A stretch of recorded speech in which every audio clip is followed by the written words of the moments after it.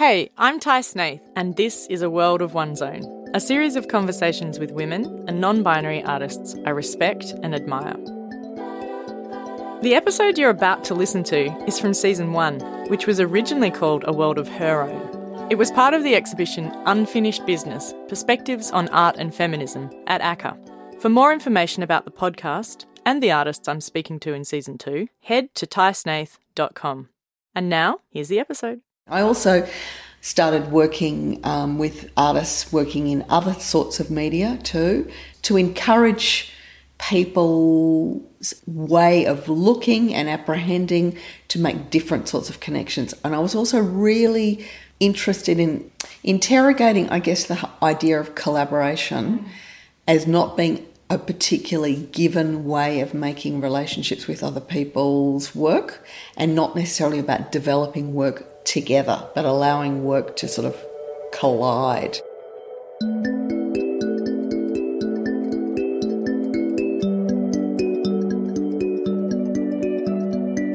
Hi, I'm Ty Snaith, and this is A World of Her Own, a series of conversations with Australian women artists I respect and admire.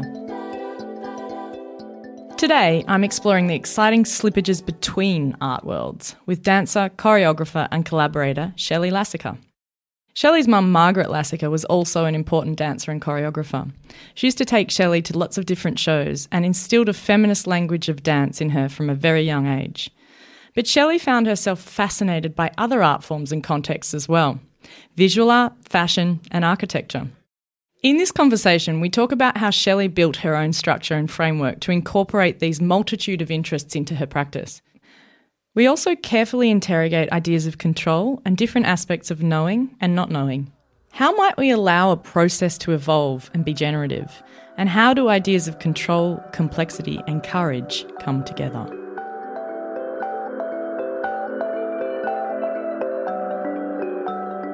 So, I guess you're sort of like the dancer in the mix so far, which is different. It's kind of always, it's interesting how, across a spectrum of in whatever context, one is identified by a particular aspect of oneself. And, anyway. Yeah, but you consider yourself as an artist as much as... Yeah, and I kind of always have, and it's partly because of my, I guess I could call it confused or multi-interests, and that have kind of always been there ever since I even started thinking about what making work might be about and what sort of work. I mean, clearly dance was always around me because of my mum. Oh, your mother was a dancer? My mother had a company and was a teacher. So her name was Margaret Lasica, and her company was called Modern Dance Ensemble, and partly because she used to take me to loads of stuff as well, and I used to rehearse at her house. It was all around me. But I was also really curious about and interested in visual arts, and strangely, I guess it was the 70s too, and there was the possibility and the acceptance of, in a slightly different context and in a different way, and certainly with different methodologies, but these kind of slippages between things. And I have to say, I was kind of interested in architecture too, and fashion and clothing and how all of these things kind of... So that makes sense in retrospect, doesn't it? How that all comes together, and how your work is quite spatial as well. So. Yeah. When I decided not to go to art school, well, neither to do architecture nor go to art school, but actually just do a general degree, but continue dancing through all of that, and then working out what and how that work might be situated, and then thinking about the sort of trajectory, the historical trajectory of choreography and the performance of dance in relation to other media. I kind of got interested in how it would be if I was represented by a gallery, which I was for, over 20 years. I was represented by Anna Schwartz, and presenting things, and even prior to that I was sort of presenting things in galleries. And was anyone else at that time doing that? Well, there's a really long historical precedent for that, from the early 20th century. But in Melbourne, there were some people doing it through the 70s, definitely. And I was very aware, and in Sydney too, definitely. I was very aware of that history. So it was never about doing something because it was new. It was very much as an attention to a particular avenue of kind of presentation. Actually, this is really interesting because with a lot of the women I've spoken to, this comes up quite early in the conversation, is the idea of context. And it's funny because the project is called A World of Her Own. And I started thinking along those lines just purely inspired by the Virginia Woolf essay, A Room of One's Own. But now I feel like it's almost come to this point where we're thinking about that external world, and have been for obviously ages, but where you fit, where your practice fits in a context. Yeah, and I would also then kind of talk about it from another point of view, as well as where the practice fits, or proposing for it to be situated in different ways. Part of kind of evolving as a choreographer, I started making work when I was quite young, which is really different from most of my contemporaries who went through training institutions, worked as dancers, and then became choreographers. So you didn't do that? No, because I went to Melbourne Uni and did a fine arts degree, because there wasn't a dance school that either would take me or that I wanted to go to. Right. And I decided that I had to work out a way of educating myself in what I wanted to do in a kind of different way. So you didn't dance for a company when you were younger? I danced a bit in my mum's company, but not very much. And then I started making work for myself and other people. And then I got a little tired with my methodology, and then I started making a lot of solo work. And when I started making when I began especially performing solo work, I realised, that solo work is it's almost like another form. And also there was a possibility in that to look at this, a world of one's own from a very particularly female perspective. Yeah. Because of, this is the sort of, late 70s, early 80s, and lots of chat about the gays. Yeah. So for me, that was really, really important. And it's something that I was aware of through theory things, but to actually start playing with it and thinking about it as a performer and as a choreographer, that was super interesting. So were you around, were you in the scene when Lucy Lippard, visited Melbourne? Was she sort of influential? Because a lot of people... I can't remember Lucy Lippard. I'm sure she was around. I remember going to... I used to go and listen to a lot of different people speaking, but I actually don't remember Lucy Lippard coming and whether she came. I don't know. Do you know what year it was? In the 70s. Yeah. I don't know. But lots of other artists refer to that time. Yeah, I might have just been a little bit too young to have... Right. I was aware of her certainly in written form, because there was always lots of journals around my home, things like Lip and Art and Text and all of that. Yeah, so your mum was obviously on the edge of that as well. Yeah. So it's interesting that you sort of absorbed this language, and it's almost like that was your natural language that you grew up with, really. In a way, and I guess having gone to Melbourne University at that time, and a few of the people teaching there, and then I also... for a really brief time, but it was incredibly resonant for me. I worked as a sort of very junior research assistant at the George Payton when Judy Anneal was the director and Marion Gates was the deputy. And that would have been in I think it was 81 or 82. Is that after Kiffy Rubo? Yeah, after Kiffy, yeah. And it was amazing. It was just like the best education because I used to just sit and look and listen, and it was amazing. It was great. And so were you part of the process of watching artists install or watching the curatorial process? Yeah, and just conversations. And, some of the artists I was already aware of, and some I wasn't, and it was really interesting. But that was visual heavy, really. But there was a lot of performance. Lyndall was doing, she did a prediction piece then. Who was Benita Eli was doing stuff then, and if it wasn't then there was archival material about it in, lurking around.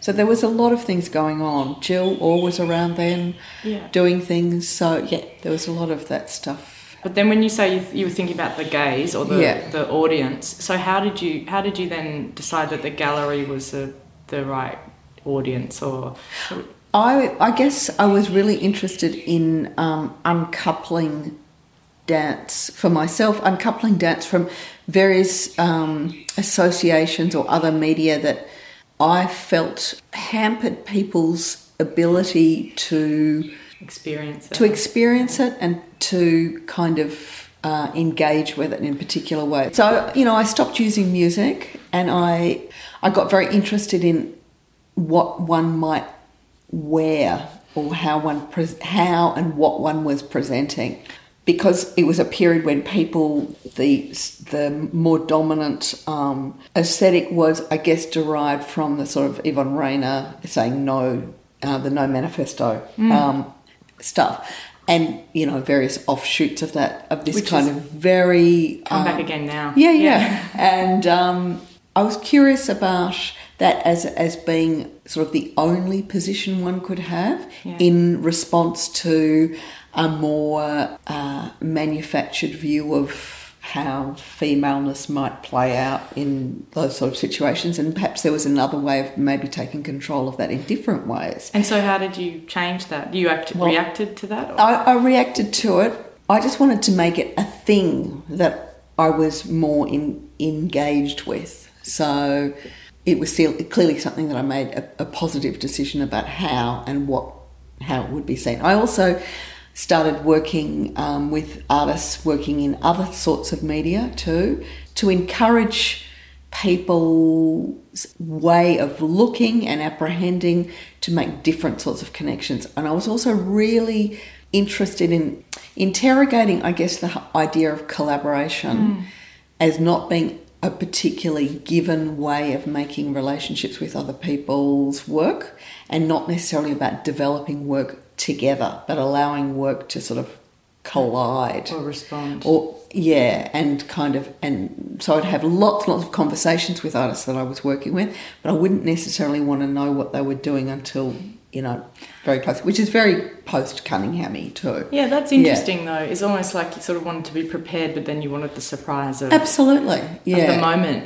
Because that's very much dance has got that. And also just not to be so in control of it too. Oh, that's interesting. And to find, I worked with particular people because, there was a reason to, and there was there was clearly either converging interests or whatever, but I didn't necessarily want to know everything. And when you talk about control, you just mentioned control, because this is also something that often comes up. Is there something about yourself that innately wants to control? Depends who you ask. Because I know there is with me and most women artists I speak to, particularly that have been through parenthood. Well, absolutely. So there's this incredibly strong desire to control certain things, and then there's the kind of reverse of that too. And I think it's a really, and as I've grown older, understanding how those things function in different is very interesting. It is. Professionally and personally. Yeah, and I think it's sort of like a point. Yeah. Everyone sort of talks about this point where you feel like you've had control up to this point, or even just maybe it's a myth or an illusion that you've had control, and then all of a sudden you realise that it's impossible to have control. And there have been particular points that have really shown that up. One of the things that I enjoy, when I'm working with other people, because I have both a solo practice, but I also work with a lot of other people. One of the things I really love when I'm in a rehearsal situation with a group of people is not knowing what's going to happen, setting up situations where there's a possibility of certain things happening, and then allowing the actual process to evolve. I mean, it's this like control, not control, but it's about decision making rather than controlling. So it's not an abdication of responsibility in sort of a creative practice, but there's something that is generatively produced that has to be to some extent unknown. I mean, I don't want to know everything. I don't want to know when I go and see something. I don't want to know everything. If I know everything, it's like boring. It's boring. Yeah. I want to not know things. I want to be So I hope when I'm making my own work too, I sort of don't want to know everything either. And is that, I mean, one thing that I've been asking or just bringing up within the conversations is, do you find that sense of wanting to control things confronting? Or I've actually been asking, what do you find most confronting about yourself? Oh gosh, what do I find? Well, maybe it is that, now that you've led the conversation. I don't want to put the words in your mouth.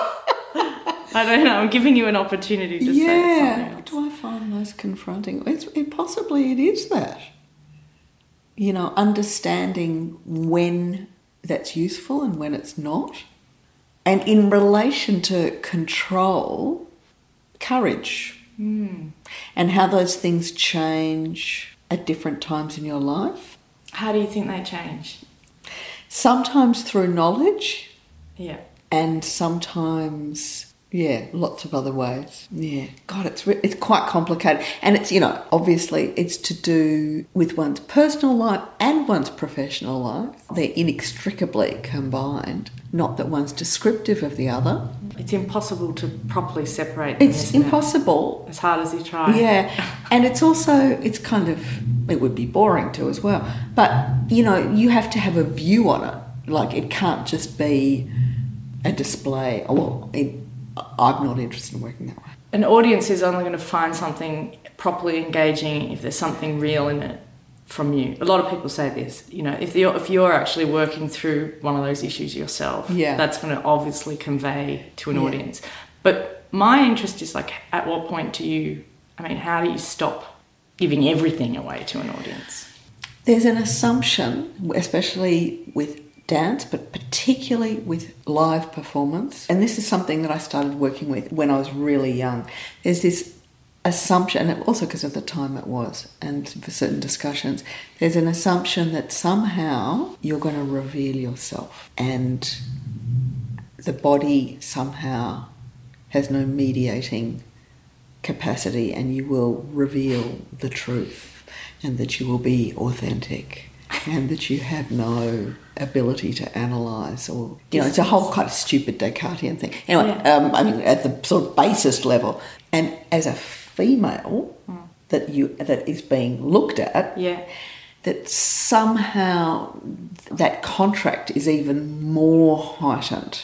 And so when you don't want to. So somehow you've got to create a situation where that becomes a much more complex engagement, both from the performer and also from the audience. And part of that is creating some distance? It's about creating a complexity, I think, of both, you know, sensation, identification, physicality, analysis, process, all sorts of things, What about narrative? Because narrative's so difficult, but how do you feel about narrative? I'm interested in narrative as a kind of a structure, as an idea. I think narrative can work if you, again, sort of unhook it from... like it's traditional mooring or something. Yeah, so it's not necessarily, linear. It's not necessarily... what's the word I'm looking for? Obvious or something? No, it's not necessarily linked with a sort of a logocentric language, you know, and that there's some sort of play between kind of meaning and narrative and representation and description and form, and, you know, so that, you know. And this recipe is really, it is quite sensitive, that recipe. Too much of one thing and it's a failure. And on that idea of failure, or the wrong recipe, or bad tasting concoction, can it ever fail, really? Yeah. And how do you judge that? In my own work, I remember one complete fail collapse, which was one of the most instructive experiences for making work, which was to do with context and putting something in the wrong context, assuming that something would operate the same way in these very, very different contexts. What was the context? Well, it was a piece that I made initially for Anna Schwartz Gallery, the old one in further up Flinders Lane, and then I showed it as part of in a much more, I guess, traditional dance situation in London, in a sort of black box. It also involved objects. I think it didn't even take 30 seconds, and I just went, oh fuck. How did it fail? What was It collapsed because there was no critical distance between it. Had kind of gotten squashed by the theatre. It didn't function. Did people give you that feedback? No, was it your that feedback? was me. That was me. It was like, no. You could feel it. I could feel it. It was like, it just didn't function. Because, you know, Maud said that's one of the difficult things about performing. She's the other performer I spoke to, is people not liking what they're given. Or how do you feel about... Because I see you don't really do it for applause, right? So it's quite different. The whole thing about being a performer is so fraught in terms of, you know, the control thing and the approval thing, and the tension between making something that you want people to enjoy and what that in fact even denotes, like what sort of enjoyment, and whether that's different or the same to just, or they sort of cross over a bit between what you actually want to be doing. Because essentially, as a woman, you're using your body to make something for an audience, which could be men, to enjoy. Yeah. So how, I mean, that's just really straight, bare bones. Like, how do you distinguish that from anywhere on the spectrum of someone that might use their body? Yeah, it's really interesting. You know, I remember feeling what the potential was in that contract, and then the only way that I could sort of start thinking about that in some sort of functional way was just to say, okay, so you're looking at me, I'm looking at you. So you think this is passive, that you can just look, well, I'm actually looking at you too. Yeah, right. So... And how did you express that to the audience? I guess it's a performance mode, and it's, you know, it's very slippery. There's still this judgment that happens of a body, and usually a female body, and as it gets older, and this is something that performing friends that I have that I'm close to talk about all the time. Oh, yeah. How do you make work through that without the work becoming about that? Yeah, and I think that's in every situation. I was always obviously aware of making work as a woman, but I didn't want ever that to be the only thing that the work was about. And now that I'm older... not really, but older than you were. Older than I was, but older in terms of people's expectations of a still currently performing dancer. Not so much a choreographer, but definitely as a dancer. And I'm just so not interested about it being about me getting older. So as soon as I feel like... You can't control any of it, but you can offer more dimension. That's all I can say, I hope. Because even though you're aware of it, you still feel the same as a dancer. I don't feel the same, and that's really interesting. And my body is different from when it was younger, but it's not only a deficit. Right. So there's stuff that I feel like... Yeah, there's things that change, but then, you know, there's also experience and not having to hold on to certain things because you don't care. I don't care, or I don't. No, not because I don't care, but just because the attachment changes, you know, or the level of importance, or the, you know. Is that a type of freedom? Yeah, yeah. Absolutely. That's awesome. I mean, that's what I look forward to. Yeah. I've always thought it'd be great because then people don't look at you in that same way of something that they want to sleep with. Yeah. Well, maybe they do though. That's the thing. and that's interesting. And I think you can't. It's not about suddenly. In fact, I think it's understanding how you can control it. No.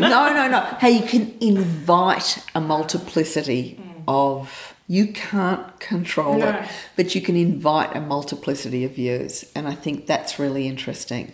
And you certainly can't control. The other thing about control that came up a number of years ago, and that was another really interesting lesson, was a performance I did at the CCP with Deanne Butterworth called Duel. And the whole idea was it was for us two performers and photographers and videographers, and which we invited people to be part of the performance, and then there was this whole other sort of trajectory after it. And I kind of still had this idea that somehow I could control the imagery that would go out. And it was explained to me very carefully by Mark, Ferry and Dee that it's like, forget it. You know, and I still come from an era, I guess, where, you know, that was really important, keeping control of that. And then I suddenly realised, you have no control over that. And it's like, it's okay. It's okay. Yeah. Someone else's view of me rather than my view of me. I'm interested in the fact in your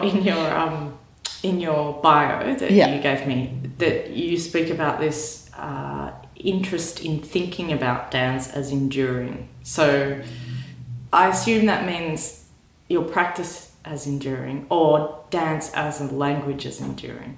Well, that's all of the above, but it's my enduring interest too as well. So and that on that, yeah, because that's part of the crux of this project that I'm interested in. Is like, have you ever stopped and thought about giving up? Oh God, yeah.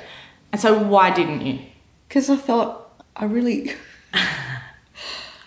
like doing this, and I still have a curiosity about it, and I still think that there's a valency there that people respond to.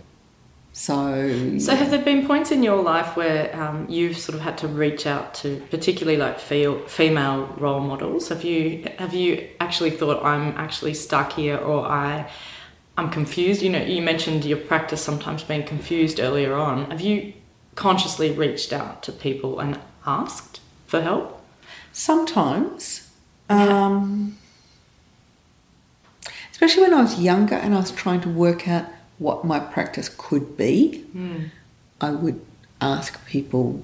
What kind of people did you ask? Other choreographers, people working in different ways, and I just watched and listened to people, and lots of other artists too, very curious about what it actually even meant. Did you seek female role models, just out of interest? When I think about it, mostly yes. But I watched everyone. You watched everyone, but you wanted to talk to other women. Probably talk to other women more, Because that's something that I find with pretty much all of my peers, is that it doesn't really exist sometimes, but it's rare that you would seek to a male. And there's all sorts of historical reasons, especially in dance. It's kind of interesting too, because there's a long history of very successful and very influential women choreographers, sort of worldwide, and then certain structures that seem to use them or something. Resist them, actually. Oh, really? In some ways, you know, it depends. So does that mean they then create their own structure to work within? Often, and I guess that was my role model. But then it's quite complicated. That's exactly on the money though, because that's what I'm interested in, is that I find that these women I respect seem to not, they try to get in at every angle. Yeah. And then as a result, create their own. Well, I kind of realised that when I was quite young, because of my multiple interests, and because at that particular time I couldn't, you know, in a tertiary capacity, couldn't study what it was, so I had to sort of bash at a whole lot of, you know, different ways of trying to work that out. And so I realised that I had to actually kind of build what I wanted to do myself, and it's always been part of what I do, or I've always considered it to be part of what I do, is the how and where and what kind of thing, not just what it actually is. Yeah, just what it actually is. And so do you consider, I mean, do younger women come to you now, and do you think of that framework for them. Does that happen to you now? Yeah, I do mentor quite a lot of people. Yeah. And teach people. Yeah, but mentor. And I find that really very, very interesting and very rewarding. So is your world a world you can share? My world. Or is it just yours? No, it's not just my world. A world I can share. Yeah, it's a world I can share. I mean, I think people's reasons and their trajectory and their circumstances are not necessarily replicated, but I think there's aspects that are certainly worth sharing. Yeah, and I guess, by sharing, I mean sort of like this idea of generosity of opportunities and things like that. Because what happens often in a small pool, as you know, is that people get really competitive, and often you sort of think you're all on the same team, and then all of a sudden you're against each other. Yeah, and I think that's, in at different stages here. It's kind of interesting because there's, for the population in Melbourne, there's an incredibly vibrant dance community, and at different times it's been more competitive, and it is in some ways very competitive, but it's also very collegiate too. I think there's certain people who've really, really worked to try and keep it as collegiate as possible. There is always the understanding that, we're all competing as well. But I'm kind of into that idea. It sort of adds a kind of dynamism to it in some ways too. Or you have to think about it that way. Otherwise, I think there's a way of thinking. Yeah, I think it's really important to keep that. Because it would actually be really dull if that wasn't there too. The competition wasn't there. Yeah. Yeah, I do think there's also possibilities that would happen if it wasn't about, if that wasn't there. I think, I don't know, it's hard to say. It's hard to say. But that radical kind of generosity that's happening at the moment is sort of interesting, but it's almost like being polyamorous or something. So that doesn't really work. Yeah. Like, the idea is nice, but the practicality doesn't really work. Yeah. I don't know. It's a weird analogy with practice. No, but I think it's, I think it's a really interesting moment. There's, it's like everything's possible. Everybody can do everything. It's an idea, and I think it's a really interesting and useful idea. There's a complexity that is useful in having that idea and then not, and then what happens between all of those things. Do you think that we're sort of working that out at the moment? Yeah. And that's, I'm speaking particularly in reference to what I was talking about, art form slippages. Because of what I do and the way I work, and that I work with a lot of different artists in different, who work in different disciplines, that I've always tried to sort of negotiate my way through various practices or the various contexts of practice. I've been very irritated by the sort of silo mentality, and now that there's this kind of huge slippage through things, I'm saying, but you need a bit of it. You need a bit of it. You need to have, or something, somewhat. There's still things that distinguish, and being able to understand the distinguishing features is not necessarily, it is not at all siloing, but it's understanding the difference between things. And when you say between things, important. You mean between people, like the all skills, sorts of things, everything. Yeah. As a kind of a way of talking about a lot of stuff. Yeah, but I think that's really interesting because it's like people I believe that you can have a skill set where you know what you're good at, and it's sometimes tricky identifying those things, but then you don't need to name that as a dancer. Yeah, and then being able to communicate that skill set in order to collaborate, I guess, is the... Yeah. Or the properties. It's almost like the properties of you as a... thing. Yeah. Yes, it's very complicated. We could go on for hours, but I think we should wrap it up. I'm really thankful for you coming here today, Shelley. It was really interesting. Chewing the fat. Yeah, thanks. I love the way that Shelley developed her own performance mode or contract with the audience. She describes it perfectly when she says, "Okay, so you're looking at me? Well, I'm looking at you." challenging the notion that the gaze is passive and actively returning that gaze. The other thing I really take away from this conversation is the way that Shelley talks about ageing, how your body does indeed change, but that this is not some kind of deficit. She rightly reflects on the fact that with age comes experience, understanding and freedom, a kind of confidence in yourself, which can then invite a multiplicity of views of you and your work. Wise words indeed.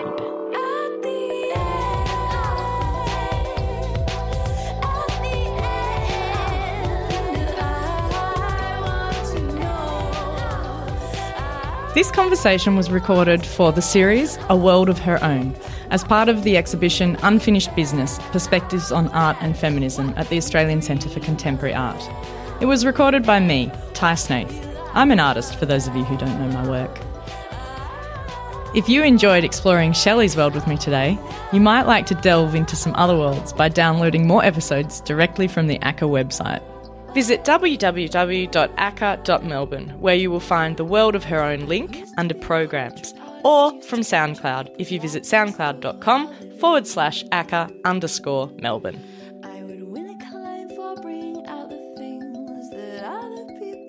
I'd like to give a big thanks to Beck Fari for audio post-production and Melbourne musician Phia, spelt Phia, for letting us use the track you're listening to, End of the Day, from her album The Ocean of Everything.